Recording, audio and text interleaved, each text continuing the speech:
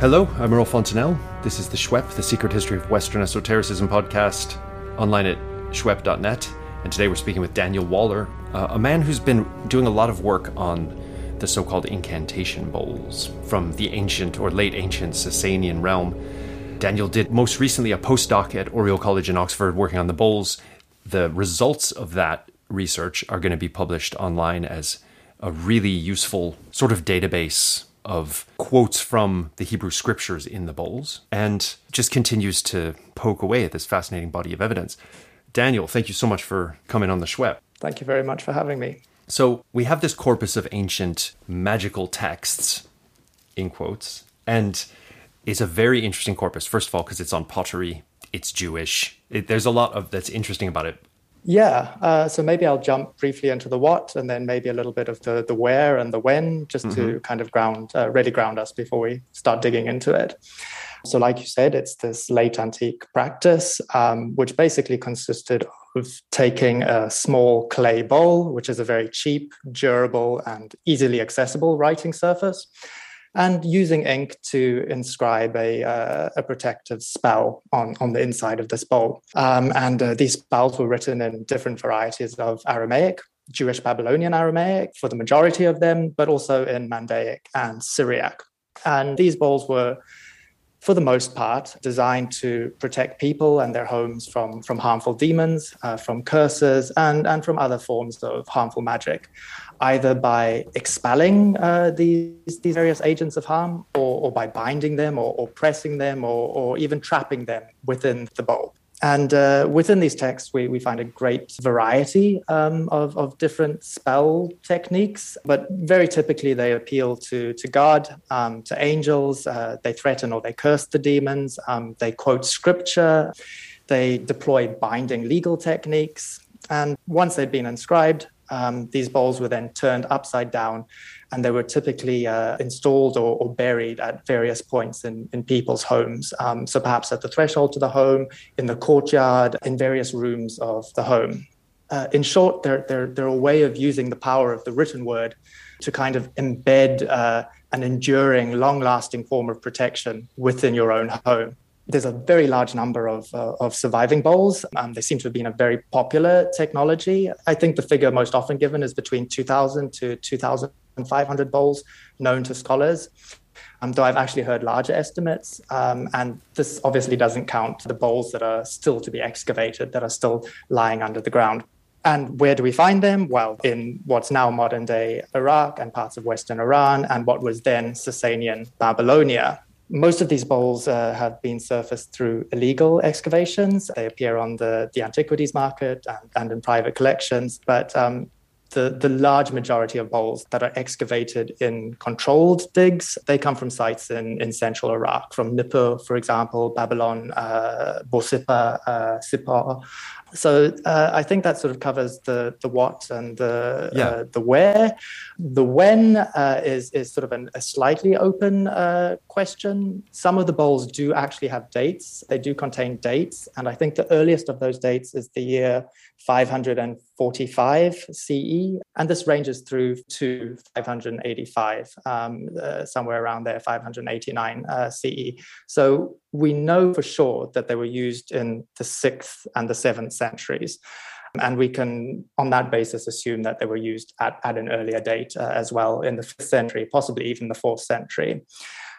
Yeah, so that's sort of a basic intro to what these are. Maybe I should say that they stem from this period in which rabbinic Judaism was being consolidated, and out of which the Babylonian Talmud emerges. And this is obviously the nerve center of Jewish law and theology. But all of our earliest manuscripts for this text are from the 12th century. And the bowls written in Jewish Babylonian Aramaic happen to be the only written documents that we have that come directly from late antique Mesopotamia, that haven't undergone a process of editing. In short, they expand our evidence base for late antique Judaism in very significant ways. So you raise a really good point, which we haven't emphasized, but that this Sasanian realm, I mean, from the political point of view, it's Sasanian rather than Roman, but maybe from the Jewish point of view, it's just part of Jewry. I don't know. I'm not sure how much the Jews saw these empires and especially the fluctuating frontier between the Romans and the Sasanians as an important thing aside from practical purposes. They probably didn't see themselves as, citizens of an empire. But this is where the action is with rabbinic Judaism, this formation of the Talmuds and this formation of a new post-temple, emphatically post-temple form of the religion, right? Which is what we have to this day. And these bowls, by dint of being written on pottery, preserve the stuff from the time, from the time that these rabbis were alive. And so the rabbis were presumably from the milieu that produced the incantation bowls. This is a picture of their daily life, which we might not know much about if it weren't for these things surviving.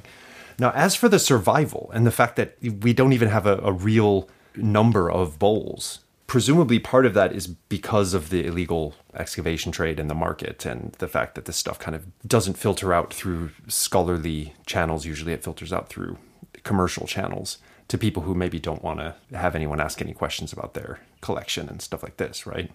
Now, is that changing? Is the corpus becoming more accessible as time goes definitely. There's a great deal of work, especially in recent decades, that's gone into preparing editions of the bowl texts and publishing them. Yeah, I think initially the bowls suffered from scholarly prejudices, perhaps call it that, especially prevalent during the 19th century, the 20th century. They were often dismissed as these defective vernacular texts that kind of reflect superstition or a sort of a debased variety of the normative Judaism that they derive from, or which they sort of drag through the mud a little bit or something like this. But this view has really changed, particularly in recent decades. And I think we're slowly starting to see, on the basis of this recent work and on this growing number of publications, what it is that these bowls can teach us about the diversity of Jewish society in Sasanian Mesopotamia, about processes of rabbinization, for example, in that time period, how people conceived of their relationships with angels and demons and God, and various aspects like this. But yes, the situation is changing. There's a wonderful series published by Brill called The Magical and Religious Literature of Late Antiquity, in which a large number of bowls from the Scoia'tael collection are being published. A number of bowls held in different museum collections are slowly being edited or re-edited and published. So we have now, I think, something like 460 Jewish Babylonian Aramaic bowls that have been published, and approximately 150 Mandaic bowls that have been published, and something like 50 Syriac bowls that have been published. And this number will continue to grow. Now, the prejudice against this material, that it's kind of the muck of late antique Judaism, not the real stuff. Is this something that was promulgated through Jewish scholarship, non-Jewish scholarship, or a bit of both? A bit of both, I suppose. Yeah, Jewish scholarship has naturally been keen to dismiss these materials as not necessarily reflecting the rational aspects of Judaism.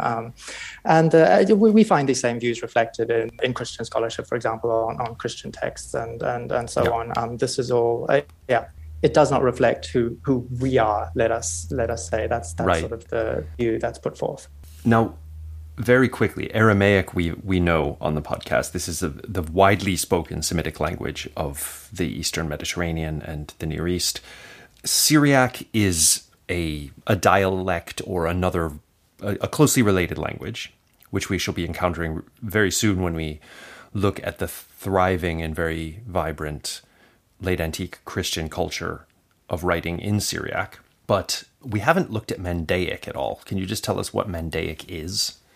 Mandaic is basically a variety of Aramaic, and it's the language spoken by a small minority community known as the Mandeans, a Gnostic community, basically, who were living alongside the Jews and, smaller Christian communities under the umbrella of the Sasanian Empire in this particular region. So interesting to us because you just casually let slip that they're a Gnostic community, and all the listeners who are specialists in Gnosticism will be either saying, aha, or what do you mean they're Gnostic, depending on their position. But what is interesting about this is it's a religion that survives until today. So those who think this is a genuinely Gnostic movement, and that just kind of depends on your definition, it does go back to antiquity, and it does still survive in the Near East. So today's old school Gnostics, the Mandeans. But is it safe to say that all the bowls that we find in all these languages are all Jewish, or do we have some non-Jewish ones? Or do we have some kind of cases where we're not sure?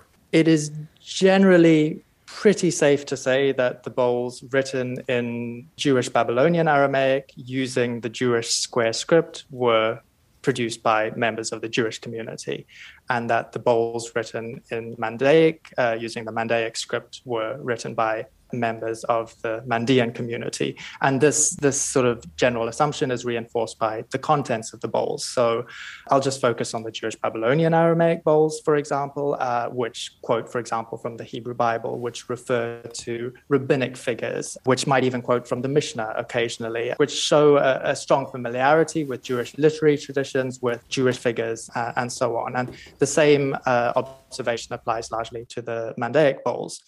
Occasionally, we do find something surprising. We find, for example, a bowl written in Jewish Babylonian Aramaic that makes reference to Jesus. This does raise some questions about what's going on here. Is this a nod maybe to the confessional background of the person who's commissioned the bowl, who's purchased the bowl from the bowl writer? We're not really sure, because they're all sort of anonymous products, and we're basically forced to rely solely on the contents of the bowls and to extrapolate from this ideas about the religious backgrounds of the persons who wrote them. Cool. Let's come back to that intriguing Jesus bowl. But before we do that, it might be good to get a bit more context on something you've worked on, which is the demonology to be found in these bowls. And I'd say also, let's talk about the angelology, because, we've looked at the Hechelot literature, and we've looked at a lot of Jewish apocalypses in this podcast, the Second Temple stuff, and stuff that has cultural signs of what we think of as being Second Temple, although it may be moving into later antiquity after the temple's been destroyed, but it still has the kind of Second Temple vibe about it, right? And elaborate angelologies feature very heavily, but there doesn't seem to be anything like a master angelology that all Jews accept. It's very fluid. There's local favorites. Every apocalypse has its own system of angels, and it all draws on the Book of Daniel and stuff like this, but the names change, their arrangement, their hierarchies change, their relationship with God changes, all this kind of stuff. What does that look like in the bowls? Like, how much of a coherent picture of the invisible worlds do we get, and the flora and fauna to be found in the invisible worlds? It is a complete mess, in short. There's no systematic angelology or demonology that we can derive from these objects. Like you've hinted at, they basically reflect... let me first say that, they were produced by numerous people over several centuries across a fairly large area. And they're naturally then going to reflect different beliefs, different local beliefs, even personal, more idiosyncratic ideas about perhaps what a demon is, or perhaps what an angel is, or how they can be approached and, either brought on board or expelled, or whatever the case may be. That said, the bowls do offer this wonderfully diverse picture of the fauna that basically composes the supernatural or the transmundane realm. So we really do encounter hordes and hordes of demons, really a real rogues gallery of demons. So various classes of demons are very frequently referred to in very general terms. Moving sort of down to the more specific, we encounter demons that are known by name, for example. So various Liliths, for example, are named. So they're not just directed, for example, against Shedim, against a class of demon known as the Yarur, for example, or maybe a jackal spirit. They're not just directed against Liliths and Lilin, but maybe against this specific Lilith who's named and who is bothering this particular family, or is maybe responsible for the death of a child in this particular family, or a demon known as Bukta, who's causing the migraine that's afflicting a specific woman. So We do have to be careful in approaching these texts. They are quite formulaic, often clearly reproduced from memory, but we can presume that there was some sort of diagnostic procedure that took place, presumably some sort of consultation between the person who wrote the bowl and the person who was suffering from whatever they were suffering from, as the case may be, that the scribe, the person who wrote the bowl, for example, arrived at some sort of diagnosis of what particular demon was troubling this person, right, and then proceeded on that basis to adjure it, to fix the problem, in short. So the picture you're painting is one where the writer of the bowl, let's just call this person the scribe, right, for lack of a more specific way of fixing things. The scribe is going to have at least some expertise in this particular religious realm, or maybe has someone they can consult with. But you've alluded already to a medical context. So a lot of these bowls are for healing, which is something we've seen already in many different religious traditions that we've discussed in the podcast. The temple cult of Asclepius is the classic polytheist example. And the scribe, if you come in and say, I have a migraine, presumably if the scribe is a good scribe, they're going to just be able to say, aha, it's that dude, that demon, he's the migraine one. Exactly. Done. No problem. I can definitely write that for you. Come back tomorrow. Tell us a little bit more about Lilith. I mean, she has a long history, doesn't she? She as a singular female figure, right? But she's obviously expanded beyond being a single female figure at this stage. But this very powerful figure of an evil female demon character or child-killing monster, right, is quite compelling and quite interesting. What form, if you can generalize, does that tradition take in this culture that's producing these bowls? Various forms. So she might appear, for example, as a type of succubus or seductress. And we do find various bowls directed against demons. In this case, maybe a Lilith who's taking the shape of one spouse, for example. And the implication, of course, is that some sort of sexual congress is taking place here that really shouldn't be happening. Yeah, and she becomes a fusion, I suppose, within the bowls, depending on maybe the context of various aggressive qualities and various prior Mesopotamian figures. This would be the best way, I think, of trying to sum up how it is that she exists within the context of the bowls.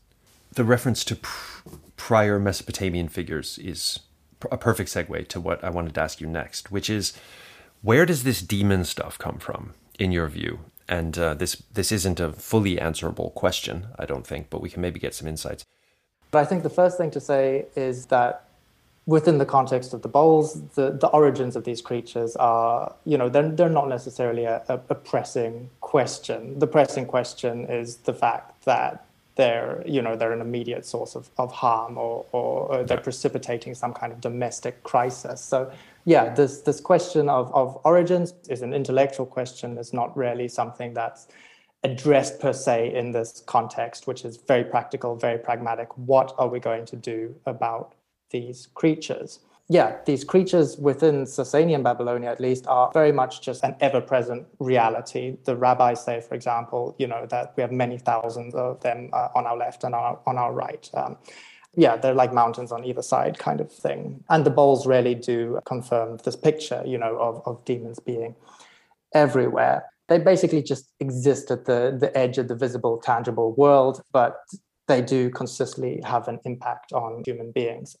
However, that said, there are points in the bowls that do refer to earlier demonic etiologies, familiar from Qumran, from Enoch, from the Book of Jubilees. And these are not particularly expansive references, but they do show that the persons writing these bowls did have some familiarity with these particular demonic etiologies, whereby the demons stem from the rebellious angels and so on. So we do find, for example, reference to Mount Hermon in the bowls, to the sons of light in the bowls, in some bowls, I should say. These are passing references, but this particular etiology is clearly known to some writers of some bowls.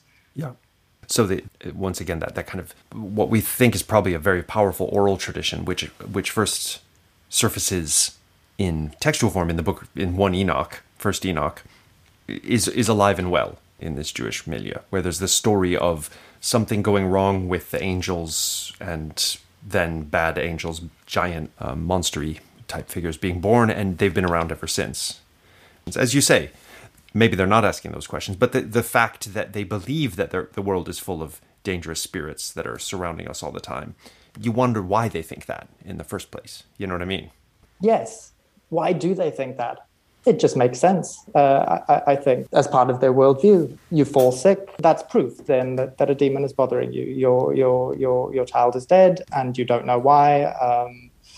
This again is ample enough proof that a malevolent agent is at work within your home, and bowls, basically represent one kind of response to that particular reality.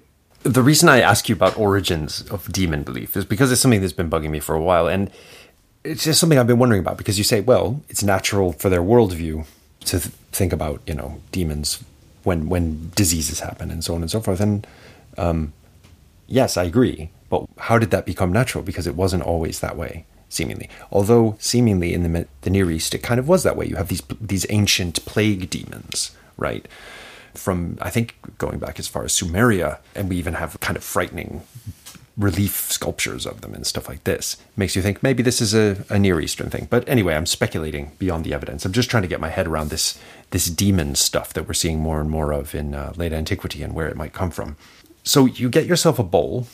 Do you think that the inverting of the bowl, because we find them inverted in their sort of site, is that the sort of activation practice, as it were? So you pick up your bowl from the scribe who's written it for you. You take it home and he says, oh, and before, what you want to do is turn it over and then leave it and then, cover it up so no one messes with it.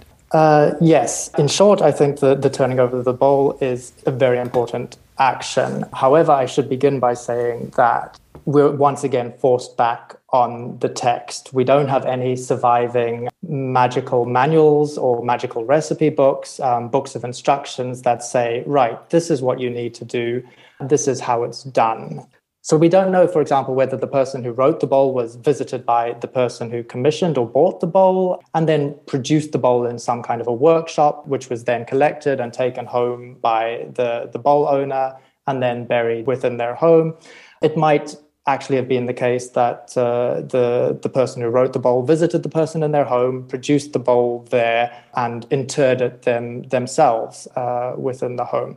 But certainly, I think there's a very sympathetic connection to be drawn between this act of, for example, overturning the bowl and pressing it into the ground. And the bowls frequently use variations on this particular verb, kavash, to press. So just as the bowl, for example, is pressed into the ground, so maybe the demon is pressed or trapped within the bowl. Just as a curse is overturned, for example, the curse that a neighbor might have put on you, just as that curse is overturned, I think there's some sort of sympathy there with the overturning of the bowl. So this very cheap, easily accessible surface does have some very suggestive qualities that are perhaps part of the reason that the bowl was chosen in the first place, but that I think were more likely probably came to form part of a cluster of ideas that began to inhere around the bowls, so to speak. Right. Yeah, so the bowl then becomes a press, a trap, a kind of a mousetrap for demons, as opposed to just a cheap writing surface. Right. It has to be, right? Because as Gideon Bohack pointed out in our interview with him, it's not going to be as easy to write spiraling text on the inside of a curved surface as it is, even if, say, pottery is preferred for some reason because it lasts longer. You could just get a flat piece of pottery and write on that much more easily. So there must be some reason that bowls specifically are chosen. And the trappiness seems not provable, but it seems like it kind of makes sense from a gut feeling point of view, from a magical way of thinking. Like, yeah, you definitely want a bowl because it's going to be, it kind of has this action. Precisely. And in itself, it's a domestic object. I didn't say this at the beginning, but these are just simple unglazed bowls, the kind of bowls that people would have used in the kitchen. They are domestic objects that once inscribed or invested with this power of the written word, the authority of the scribe who wrote it, backed up by sort of the institution that he's in a sense a part of as a scribe. And invested, of course, with powerful names of God, with the powerful names of demons. Some bowls even say that they've been witnessed, for example, by angels. All of this kind of goes into the writing of the bowl. The reference to powerful names might be the thing that brings us back to this lone, as far as we know, bowl mentioning the name of Jesus.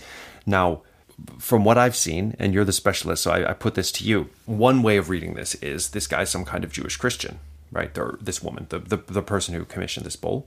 Another way of reading it is these bowls are looking for all manner of powerful names. As you mentioned earlier, we've got angelic hierarchies up the wazoo, but they're not really standard. It's just ones that are going to work. Someone thinks they're going to work. And the name of Jesus in late antiquity, one of the things you see this already in the gospel accounts, and as when we get into late antique Christian magic, so-called, we're going to see a lot more of it. The name of Jesus just has a bit of a reputation for being able to cast out demons, right?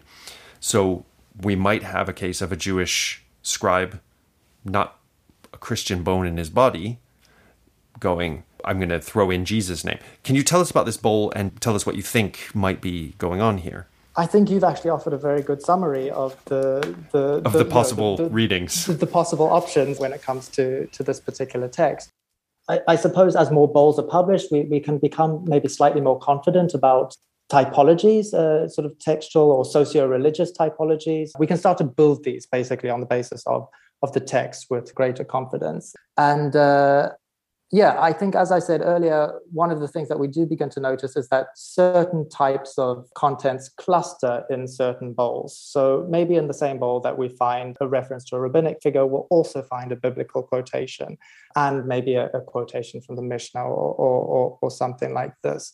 Other bowls are very generic, sort of off-the-shelf type product, possibly available for a lesser sum of money, and just a general apotropaion, something that you would just own one, perhaps, without being confronted by a specific problem that necessitated a specific bowl to address that problem.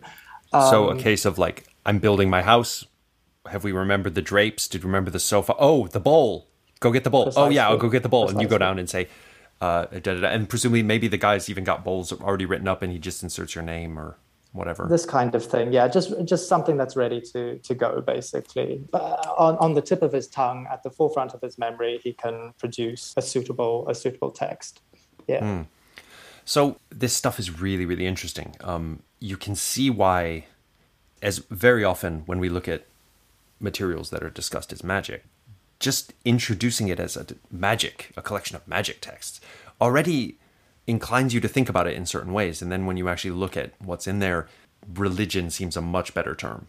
These bowls seem to me quite similar to those little plaques that Jewish people nowadays put outside their door, stuck on the lintel of the door. Do you know what I'm talking about? I can't remember what they're called. These little Torah thingamabobs. What are those things called?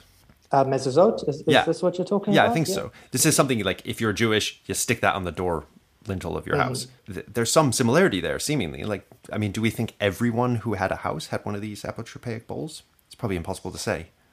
It is impossible to say. I mean, some people had a great many bowls. There's a particular woman, Maduch, who possessed something like 40 bowls. So she was really a tycoon of the Babylonian bowl world, or at the very least, a very extreme hypochondriac. Right. Yeah. But yes, we do possess them in great numbers and across a variety of sites. So it seems like they were very popular.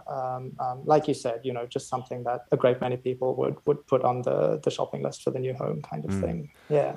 So when we're assessing Rabbinic Judaism, I guess we have to think about, and this is present in the texts of the Talmuds as well, but the fact that many things that we would discuss as religion and many things as we just would discuss as magic are there centrally. They're just simply central to the religion. So there's a kind of magical element to Rabbinic Judaism from the get-go, and it's sort of, you can't get rid of it, even though some of these scholars, as you say, try to get rid of it. In the same way that the scholar Margoliot, who reconstructed the text of Sefer HaRazim, was very embarrassed about what he found in there and was kind of trying to say, well, this isn't the proper Judaism. This is the dark underbelly that the Rabbim were struggling against and trying to kind of counteract. But we as outsider scholars with no stake in the purity or otherwise of Rabbinic Judaism just say, well, but this is Jewish stuff, fundamentally. And it seems to me that a key difference here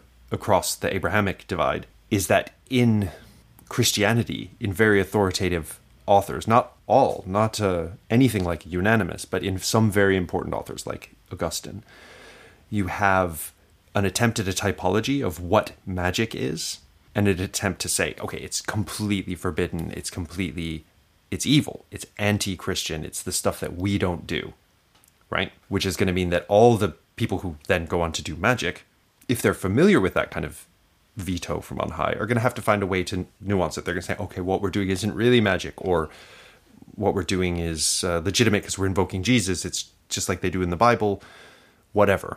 You have to have some kind of apologetic approach if you're going to be doing this stuff. Or you embrace the dark side and say, we are servants of the devil. Maybe that happens with some of the later medieval stuff that we'll see, or at least we're treading on dangerous territory here. That doesn't happen in Judaism as far as I can tell, at least not in the late antique period. It's simply, this is Jewish stuff. This is stuff we do. Maybe not even this is Jewish stuff. This is just stuff to get rid of your migraine, or a legitimate way. Just the same way as we pray to God for all kinds of other stuff, we can also, have special prayers and special practices that will help God cure our children of their catarrh and make sure demons don't come and mess with us and stuff like this. Yeah, exactly. I think when it comes to the usage of the term magic within sort of Western scholarship, over the past centuries, and, just within common usage, there is often a pejorative aspect to the use of the term. It conjures up ideas of something illicit or something done in private, something that should be kept hidden in a sense. But that is very much not the case with the bowls. And magic is a very deeply contested term, obviously, particularly in scholarship. I do think it retains a great deal of value as a kind of heuristic tool. But I would really like to emphasize that in using the term magic about the bowls, I don't mean to imply that this was some sort of illicit practice or something to be kept in the shadows. But I do think it's a useful way of looking at the kinds of language that are used in the bowls, or perhaps highlighting certain kinds of language that are used in the bowls. And this is really not the language of request. It's language that's very heavy on threat, on restriction, on compulsion, on expulsion. It's built around the idea of adjuration, and the idea is basically to urge haste in relation to the supernatural or the transmundane addressee of this language. And yes, this language is addressed to very clearly defined personal goals that is built around the manipulation or the instrumentalization of these powerful beings. A lot of this language does seem to imply some sort of ritual action. So I think these are sort of aspects of the bowls that the term magic is very useful for addressing or capturing or sort of bringing to the forefront. But as you point out, in these areas where it implies maybe something that's not done by a particular community, this is very much not the case. These bowls that we refer to using the term magic were clearly not on the list of prohibited items, They very often refer to themselves, for example, using the term amulet, kamea. And we find the rabbis, for example, referring to themselves, producing this same kind of, not bowls per se, but amulets. But basically, in short, there's no illicit aspect to this particular activity, unless, for example, you're using the material medium of the bowls to curse your neighbor, for example, right. Or to engage in something more nefarious. That would presumably have been very deeply frowned upon. It's always an interesting one to try to think through magic as a heuristic, and you've done a beautiful job of just laying out the ways in which this stuff can be fruitfully seen as magical and the ways it can't. And seemingly the thing is, we have to get rid of the notion that magic has to be something that's practiced by scary witches or lone practitioners in a magical room somewhere, and something that's just part and parcel of mainstream culture used for specific ends. It's not part and parcel of everyday culture necessarily, but when you have a problem, when you need something done, you need to get this magic stuff rolling. And it's neither illicit nor illegal, and indeed it's the opposite of those things. It's praiseworthy in a way, because it shows your reliance on God, your engagement with the angels, your belief that God is the one to go to for help, God or his many servants, the ones to go to for help when you run into trouble. So in that sense, it would be seen as pious even. Exactly. The great bowls scholar Shaul Shaked, I think, has quite often in some of his publications referred to the bowls as a kind of an act of piety. Right. And this is again a very fruitful way of, I think, talking about these texts. There's no one bracket, one umbrella term that's going to be able to capture kind of the diversity of materials and approaches to the transmundane realm that we do encounter in the bowls. And as you sort of mentioned there, these are not necessarily the products of individuals on the margins of society, of persons that we might sort of conceive of as magicians, persons who are, working in the shadows. No, it's increasingly clear that a lot of these products were produced by very well-trained scribes, persons who would have been at the center of their society, producing various legal documents, writing letters for people, and at the same time engaging in this particular practice on behalf of people as well. Such individuals might have had some sort of association with the rabbinic academies as well, which might work to explain the quantity of references to rabbinic figures, rabbinic materials in certain bowls as well. That's a hotly debated issue, isn't it, at the moment? Like, how rabbinic were these guys? And were they rabbis, maybe? Or were there some of them rabbis? Or were they just scribes and then they knew rabbis? Or what's going on? Been a lot of discussion about this. And once again, there's absolutely no easy answer to that question.